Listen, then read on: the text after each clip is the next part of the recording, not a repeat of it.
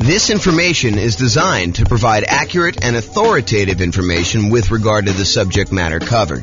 It is offered with the understanding that the presenters are not engaged in rendering legal, accounting, or other professional services. If legal advice or other expert advice is required, the services of a competent professional should be sought. Welcome to the San Antonio Real Estate Investing and Real Estate Financial Planning Podcast. Learn all about investing in real estate in San Antonio, Texas, with a combination of real estate financial planning and modeling with numbers specific to San Antonio, plus syndicated, more generalized recordings of live and pre-recorded real estate investing classes, not all of them specific to San Antonio. Be sure to stay tuned after the podcast for a message from our sponsors. Well, good morning and welcome, everyone. I am your host, James Orr, and today we're doing sort of the final class in a series of classes that we've done on financing options. Today is sort of the catch-all for all of the additional financing stuff that we haven't covered so far to date. So I'm going to jump right into it because we've got quite a bit to cover, and I want to make sure that we have time in case we have questions at the end. So historically, this is a chart from the 2022 National Association of Realtors profile of home buyers and home sellers. And this chart shows you what percentage of all the buyers used what type of loan. So of all the buyers, 62% of the buyers that purchased the property in 2022 from their survey used conventional financing. And we've done an entire class on conventional financing. In fact, we've done several classes on conventional financing. So if you have questions about that, that's not what we're covering today. This is the class on all the other types of loans. But 62% of them use conventional financing. 17% of all the buyers used FHA financing. And we've done a separate class on FHA financing. The 3.5% down option for being able to buy properties, single-family homes, duplexes, triplexes, fourplexes, that's FHA. The VA loan, which is a nothing down loan program, which also allows you to buy single family homes, duplexes, triplexes, and fourplexes. That is the VA loan. And we've covered an entire class on VA loans. 5% of the buyers didn't know the type of loan that they got, which honestly is not that surprising. I was surprised that the larger percentage knew what type of loan they got. And then 5% got other. And so we are in that other area. The other area is all the other financing types that have not been covered, and we've covered some of those already. So here are the primary financing options, ones that we've covered before. The conventional financing, which there's the non-owner-occupant versions, putting 15%, getting PMI, or putting 20% or 25% down and buying a property that you do not need to move into. But then there's a whole set of conventional financing for house hackers and nomads that are buying properties as investors, really, but they're moving into the property as an owner-occupant, living there for a period of time, and then they're either renting out part of it, like to roommates, or they're buying a duplex, triplex, or fourplex, and they're renting out, a property that they're living in one of the units and renting out the other ones, like multifamily property, or I think I lost my train of thought there, or they're doing the low down strategies for the conventional financing, 3% down or 5% down. Okay, so that's conventional. The FHA, we talked about that. That's 3.5% down. VA, we talked about that. USDA is a rural property. It's a nothing down loan program for single family homes, and you use that to buy rural properties in different parts of the country. It's not going to be in a major city. You may need to drive in order to qualify for that.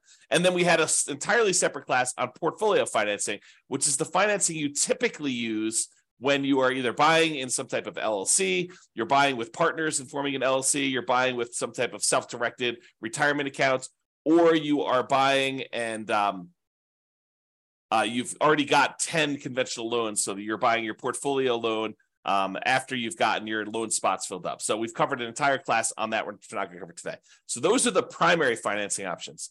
This shows you an entire visual showing you all the financing options and then all of the additional financing options that were not the primary ones that we covered. And in order to zoom in and make it a little easier, I broke it up in 2 steps. We've already talked about these. So today we're going to talk about some of these other ones.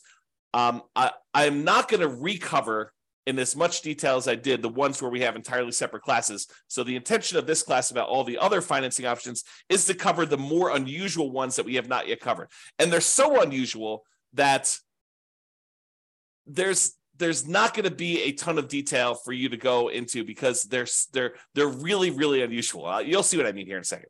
So creative financing, we've done an entire series of classes on that. That's all the owner financing stuff, wrap financing, buying properties subject to the existing mortgage, doing any type of loan assumption on really low interest rate mortgages there, lease option, lease purchase, the whole rent to own family, any agreement for deed, bond for deed, contract for deed, anything like that. That's all part of the creative financing family. And we've covered that in a separate class. I will very briefly run through those, but honestly, go watch the full, I don't know if it's I think it's a 2-hour class we did on just creative financing by itself, if you were interested in that.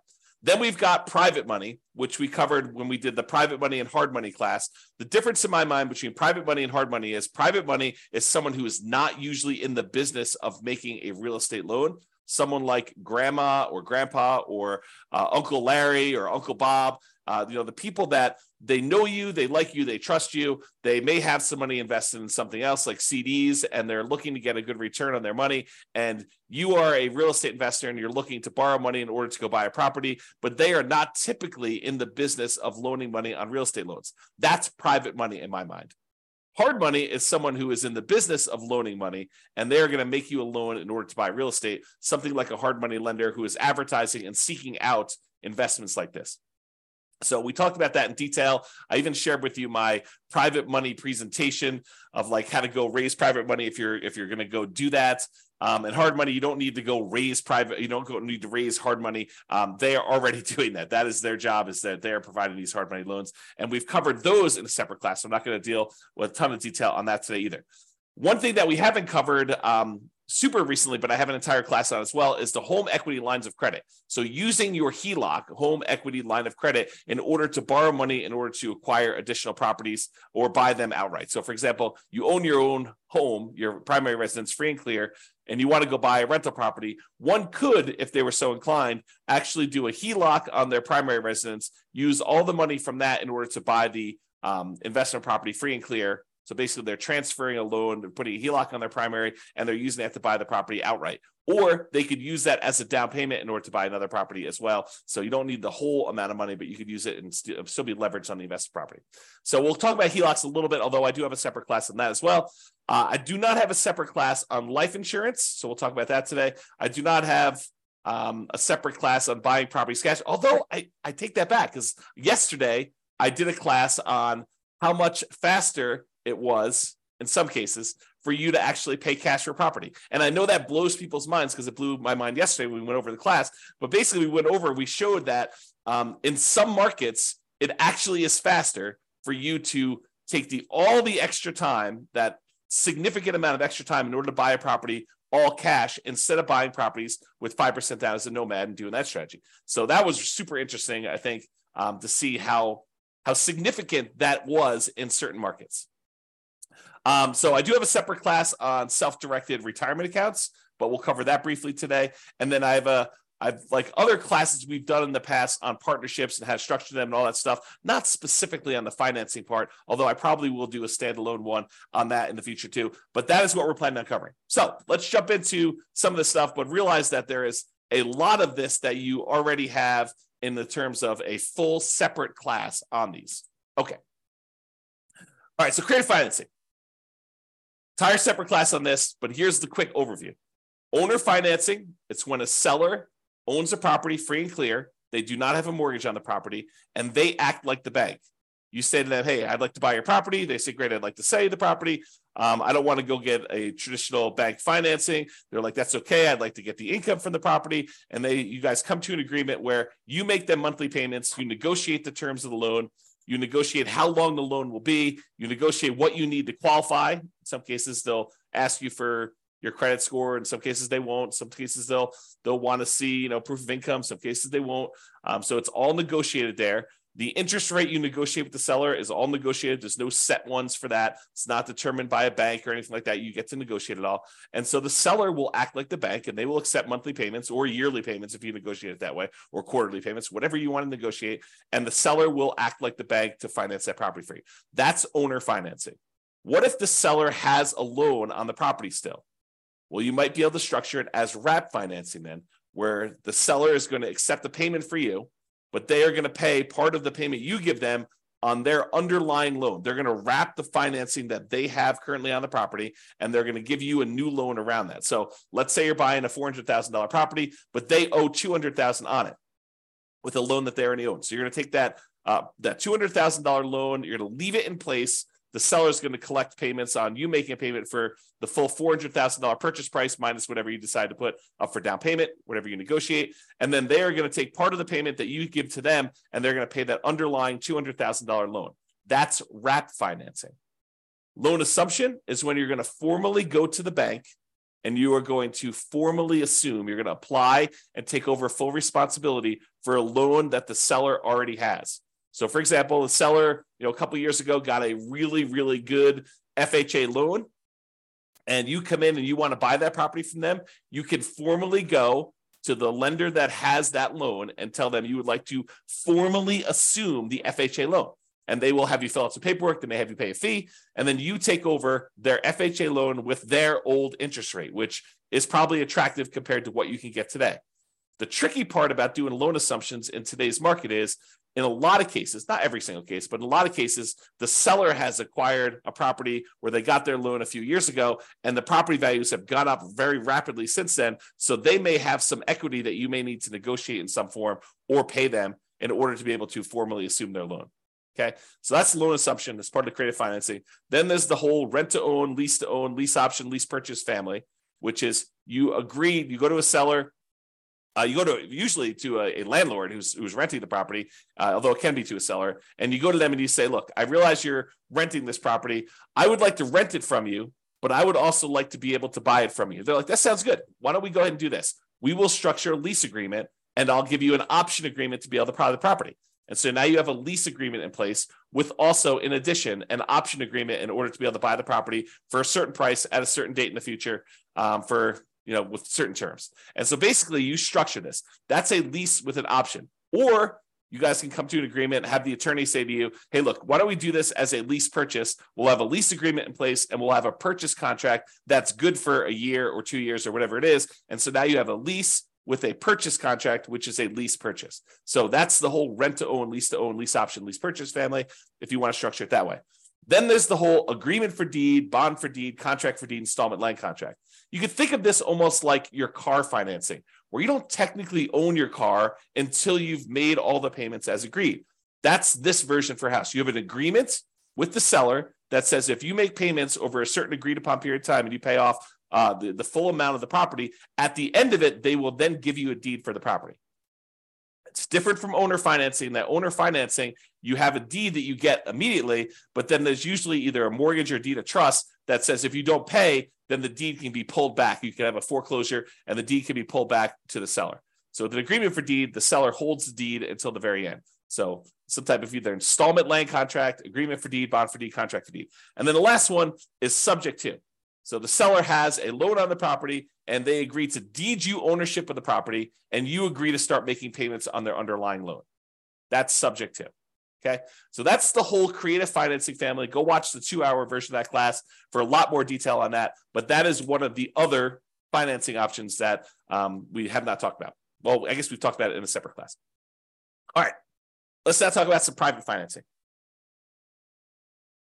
And again, we have an entirely separate class on private financing and owner financing where I give you some of my private financing. I think I give you my private financing report that I would use when I'm sitting down talking to somebody who is maybe interested in loaning money.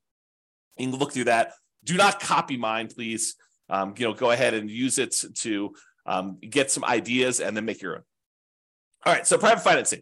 We don't usually use private financing for nomads or house hackers. This is usually, like investment properties that you're not moving into, although you could, I guess, in some really rare cases, get grandma to loan you money in order to do a nomad property, but it's highly unusual. Most cases, we're actually using some type of conventional long-term financing on those. So private financing, as I mentioned before, this is friends and family. It is not someone who's in the business of making loans. So to go to somebody and say, do you know somebody who's doing private financing? That's not how you do this. What you're really asking them is, do you know someone who's a hard money lender? If you want to do private financing, you got to go talk to them individually. At Thanksgiving dinner, you tell grandma what you're doing. She's like, I got this money sitting in the CD. Why don't we do something together? You say, that sounds like a great idea, grandma. Let's work together. And you can loan me the money. That's private financing. Or you're at work and you're telling your buddy at work, hey, I'm doing these fix and flips and, I'm borrowing money from this guy and he's charging me 15%. And the guy's like, hey, 15%, that sounds really good. I said, yeah. He's like, hey, I'd be willing to do it for 12% or 10% or 8% or 7%. And so you end up talking to your buddy at work and your buddy at work's got some money that they want to get a return on. And you guys work together to structure that, usually with the help of an attorney structuring the paperwork for the first time or two. Okay. So private financing, more flexible than banks and can be much faster to close. The relationship is really important. It's actually critical in this case. It still requires a good financial statement because grandma's going to want to know that you're solvent, right? She's probably not going to take a risk if, you're not paying your other bills. She may, but probably not. And then it's typically, the range that you're able to negotiate is completely up to you, what you and grandma or someone else decide. But I would say it's typically in the 4 to 8% range right now. Can be a little bit higher, can be a little bit lower, depending on your relationship with the person and what they want and need. Okay, so that's private financing. Hard money, entirely separate class on this. Don't usually use this for nomads or house hackers because the hard money lenders are not usually willing to make consumer loans where you are moving into the property. They usually only want to make commercial loans where you are not moving into the property. So they'll do loans like stuff on fix and flips, or if you're doing some type of like BRRRR strategy where you're buying a property, you're rehabbing it, you're getting it rented out, and then you're refinancing it at this point, probably a year later. That's the new rule for doing BRRRR. So you're probably doing that and you're using a hard money lender for that kind of 12-month period in order to do it. So typically for a fix and flip or fix up refi strategy, the BRRRR strategy, it's often shorter term loans. If you're doing a quick fix and flip, sometimes it's as short as 3 months. Most of the time, it's going to be a little longer than that because it'll take you some time to do the fix and flip and then also to market the property and get it closed. So oftentimes it's probably more in the 6 to 9. And then if you're doing the BRRRR strategy, it's going to probably need to be 12 months at this point in order to get you your kind of like money out financing thing where you actually get and replace the hard money loan. The property is going to be really important to the lender. Does it support the loan? Are you able to buy it at a big enough discount where it supports this type of loan? Most of the time, a lot of these lenders are going to go to like 70% loan to value, loan to after repaired value. And so you're able to buy a property at a big enough discount. A lot of times you'll be able to do this as a nothing down loan program.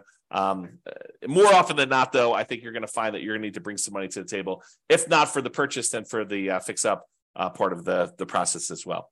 It is possible you could do it as completely nothing down, but it is tricky to do. You can do it, but it's going to expect a lot of hard work and jump into a lot of hoops and trying to find the perfect property, the perfect lender, the perfect situation where you're able to do that. This business of doing fix and flips is a lot easier if you have some of your own money. That's another way of saying that.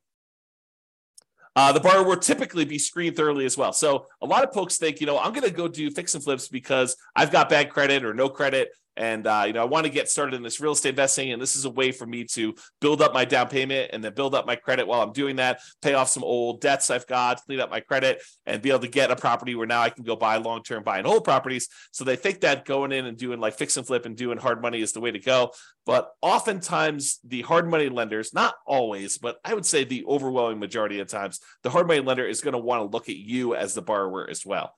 Unless it's just like a ridiculously amazing deal and they feel super safe, or it's like an individual hard money lender who's sort of like, operating off the cuff and, maybe they're not making as many loans as they want to, and they're willing to take a little bit of extra risk and they're willing to do something with somebody who has some credit challenges or something like that. I think that you may be able to find those, but the ones that are in business are probably going to want to see you as a borrower to have decent credit and look at you a little bit as well as the property.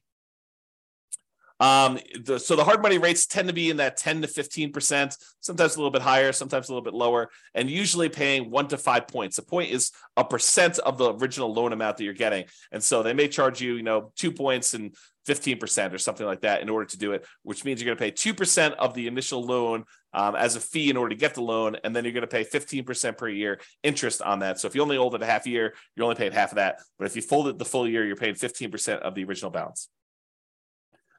My opinion, and this may change over time, but my opinion is there's more money than there are deals right now. And this can change over time sometimes. And it's also market dependent. There's some markets where there's plenty of deals. There's some markets where the market's still really hot and we're still seeing high demand for properties. And it's hard to find deals where you can buy them at big discounts, especially when there's not a lot of inventory and a lot of people still want to buy houses. So just be careful about that. It could change over time too. So realize that just because it is one way now doesn't mean 6 months from now or 2 years from now or 5 years from now or 10 years from now, that doesn't change.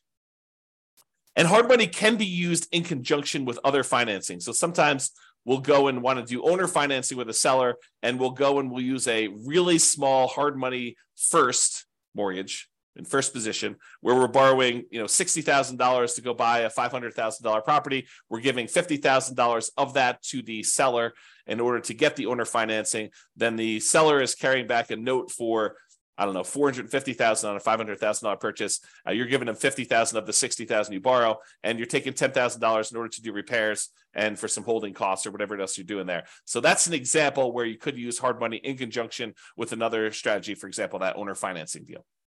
All right, so that's hard money. Lines of credit, entirely separate class on lines of credit as well. Usually it's using equity you have in your existing properties up to a certain loan-to-value limit.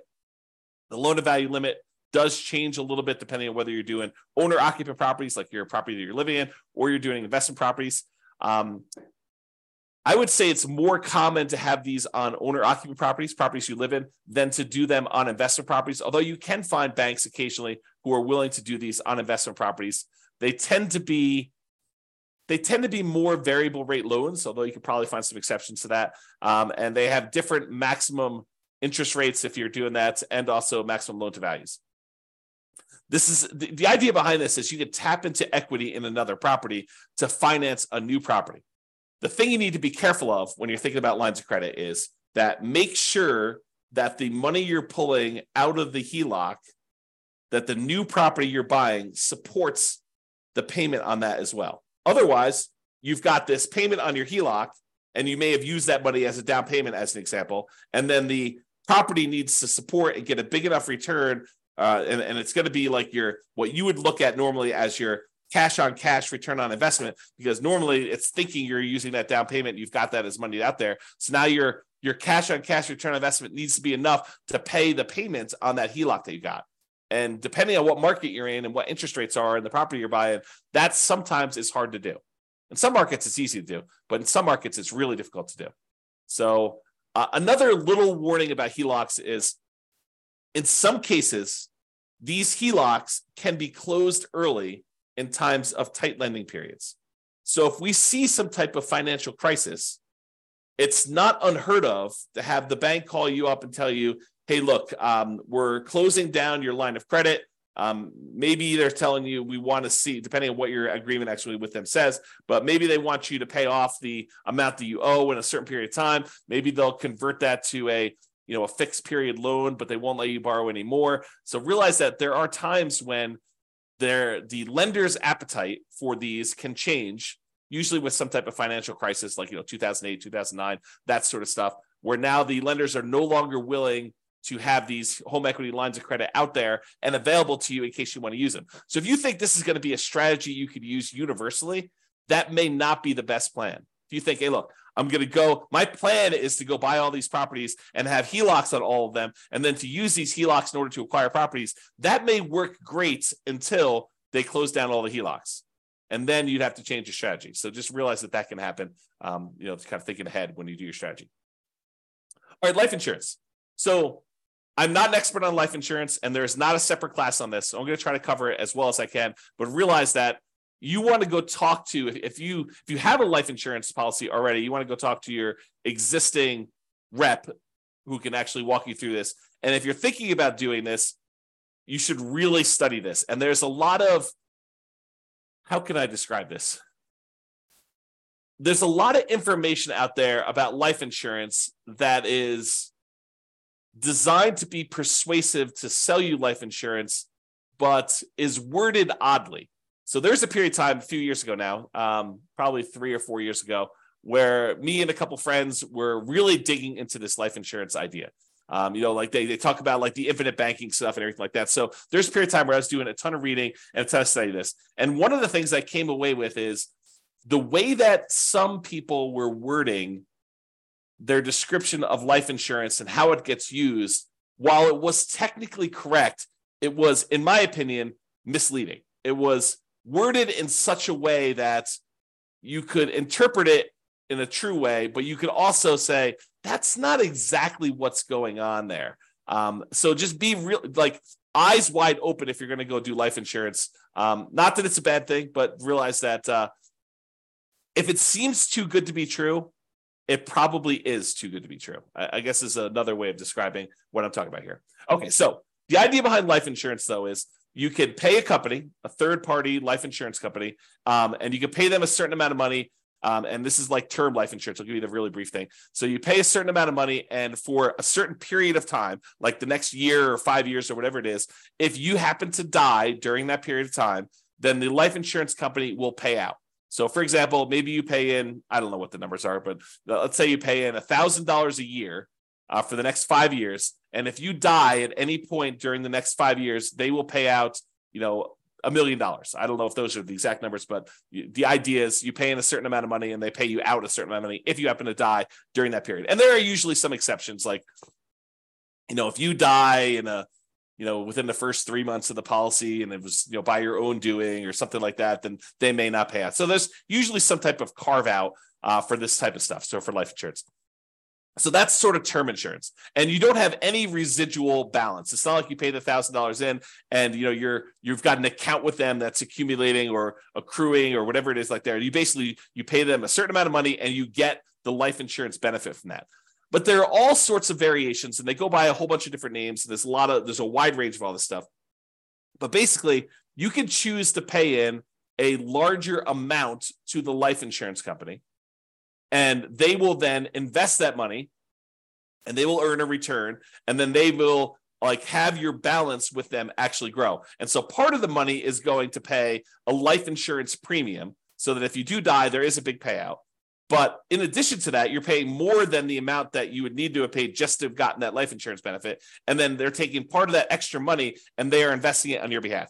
And so what are they investing in? I don't know. You can go look up their kind of guidelines exactly, but a lot of times they're investing in stuff like stocks or bonds or other investments that they might have. And in some cases, what they're doing is they're taking the money that they have and they are loaning it out to the actual holders of the policy. So for the example, so over the last 10 years, let's say you've been putting money in this life insurance kind of policy that you've got there. And over that time period, you've grown a balance with them where you have $100,000 sort of like accrued with them internally in your account. And they want to go and they say, look, you've got this $100,000 invested with us. What do you want to do? And you could go to them and say, I would like to borrow against my $100,000 that I have with you. And then they will loan that to you and they will charge interest to that. And they may not charge you the interest directly. They may sort of do some accounting where maybe there's payments on it, maybe there's not payments on it. You really need to go talk to your policyholder as to what this might work like. But realize that any interest you're paying it to yourself instead of that money growing in whatever it is there. So that's sort of the idea. So you're really just, it's sort of like a weird savings account with some additional tax benefits and maybe some of the policy itself going to some life insurance. They get all complicated. There's lots of variations on them. So go do that. So the idea is you may decide to pay into this life insurance policy and have this be an investment vehicle. And then you could borrow money from this in order to purchase rental properties or do something else, whatever you really want to do. It's up to you as to what you can do there.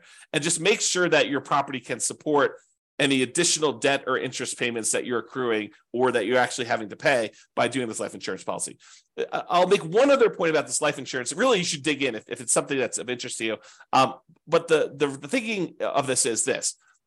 If you're going to go hire a third-party company in order to take this money and invest it on your behalf, they're going to go buy stocks or bonds or whatever they're going to do.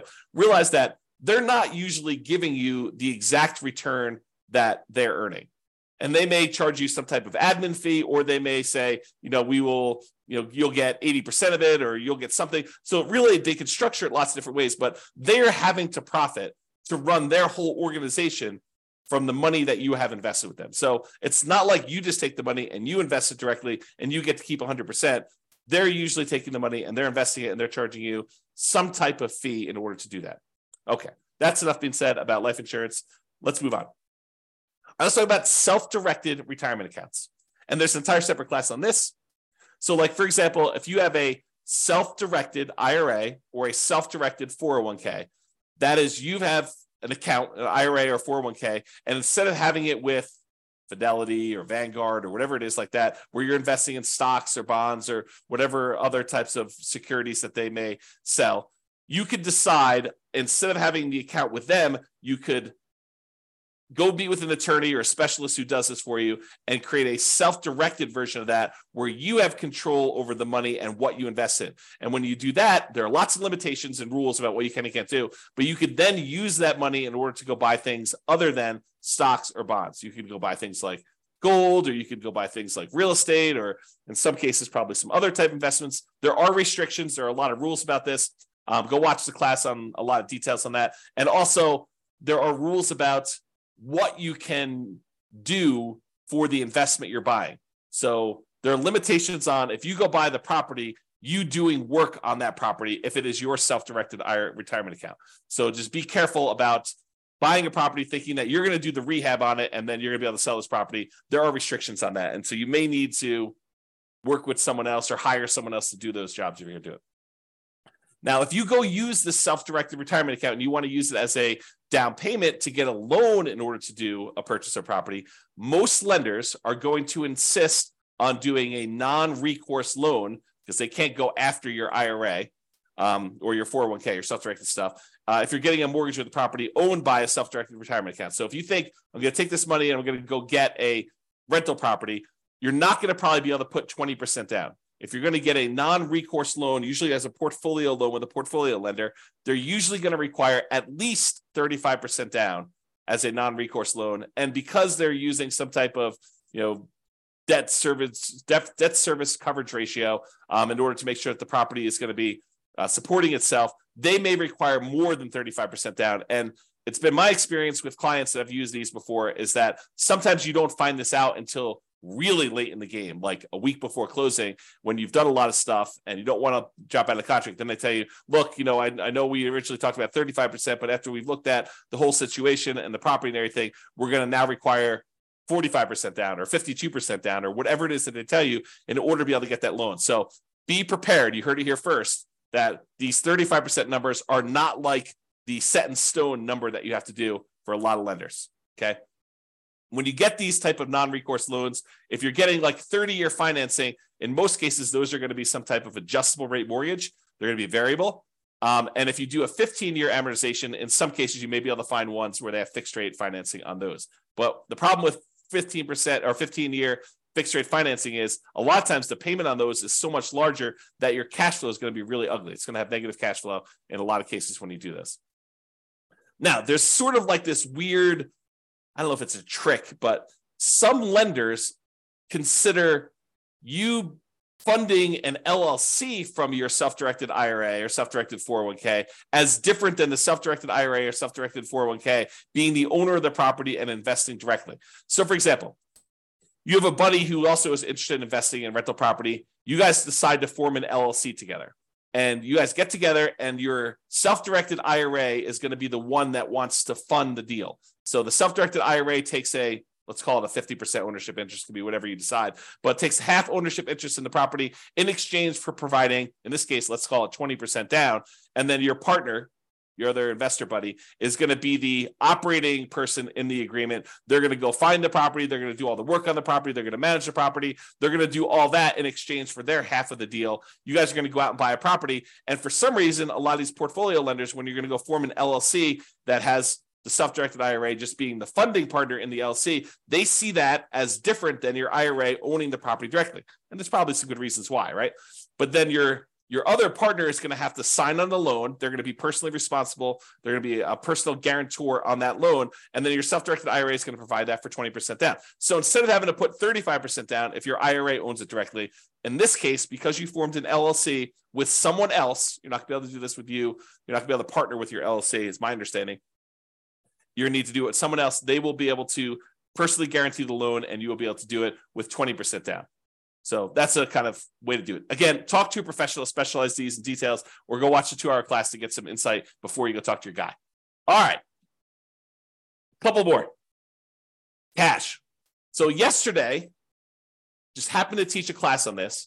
We talked about, and there's lots of variations on this, but yesterday we talked about if you're doing like the nomad strategy of buying a property as an owner occupant, 5% down, moving into the property for at least a year, living there for a year. Then after you're done living there for a year and saving up your next down payment, you convert that one to a rental. You buy your next property 5% down, you move into that one, you live there for a year, and you repeat this process until you have as many rentals as you want to acquire. So using that strategy compared to somebody who is moving into a property, living there, and they buy their one owner occupant property first, and they stay there forever.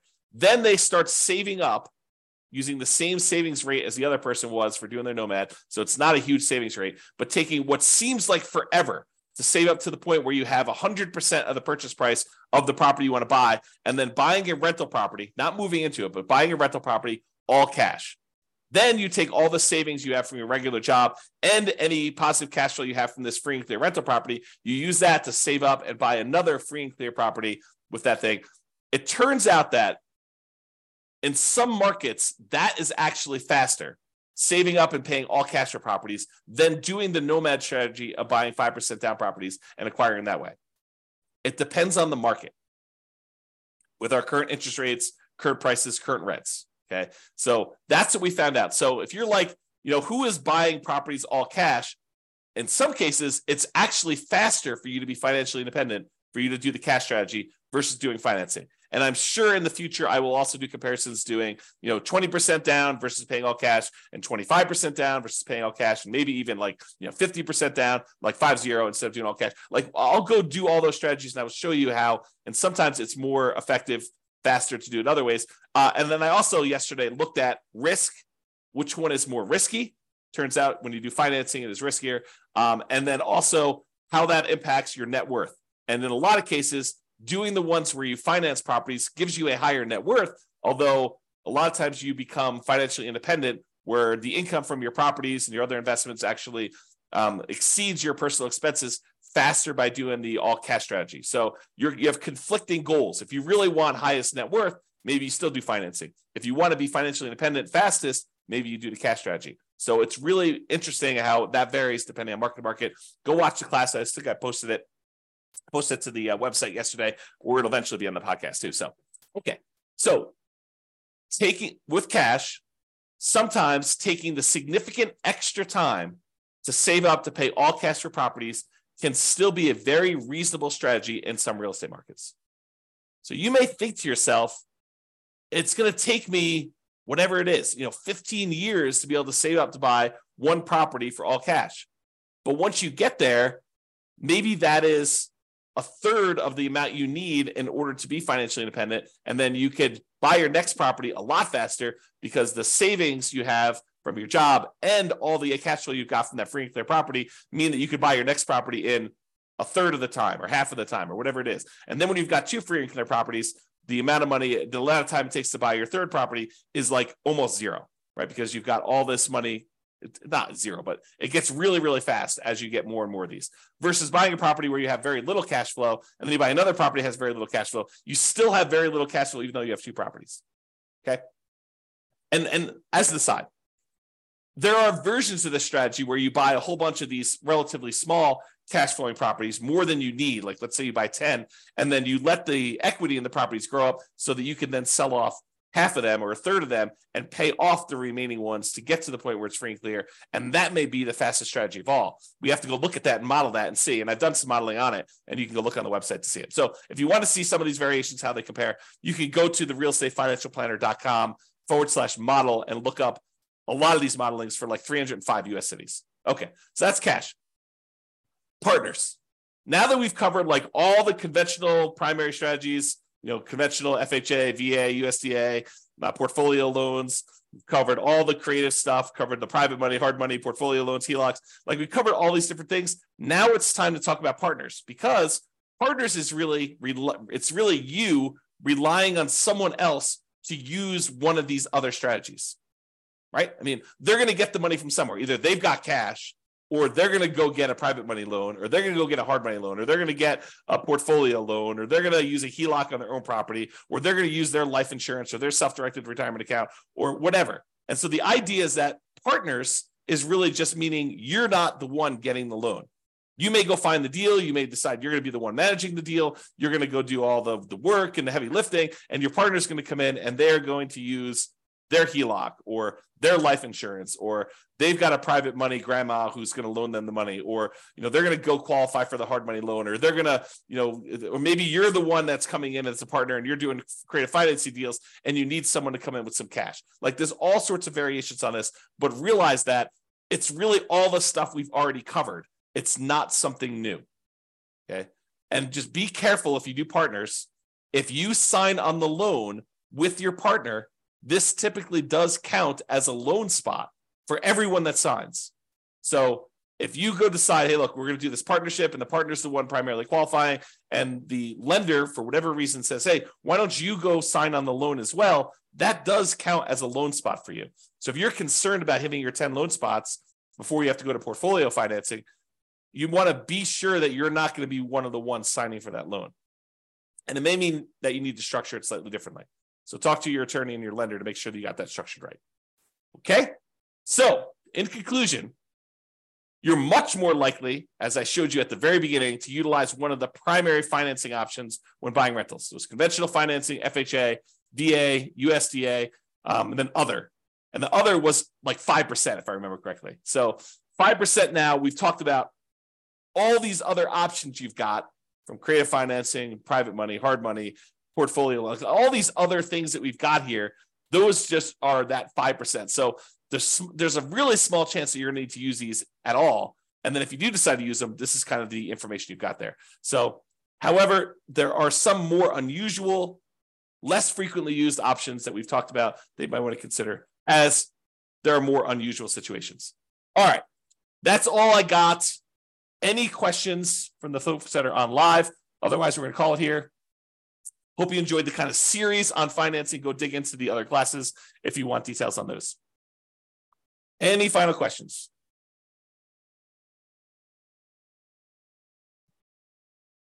All right, that sounds great. I appreciate you guys. Thank you so much. I will talk to you all tomorrow for our next class. Bye-bye for now. With home prices up, mortgage interest rates up, and rents up, but not quite enough to counteract the higher prices and interest rates, cash flow on rental properties in San Antonio is harder than ever. Book a call with the Real Estate Financial Planner to apply our proprietary 88 strategies to improve cash flow on your rentals. See the show notes for a link to schedule your call and improve your cash flow today. If you're a real estate agent, lender, or professional in San Antonio that wants to help our real estate investor listeners, consider reaching out to learn about collaboration opportunities with this podcast. We'd love to add more value to our listeners by having you assist our investors buy, sell, and finance their real estate investments. See the show notes to schedule a call to discuss collaboration opportunities.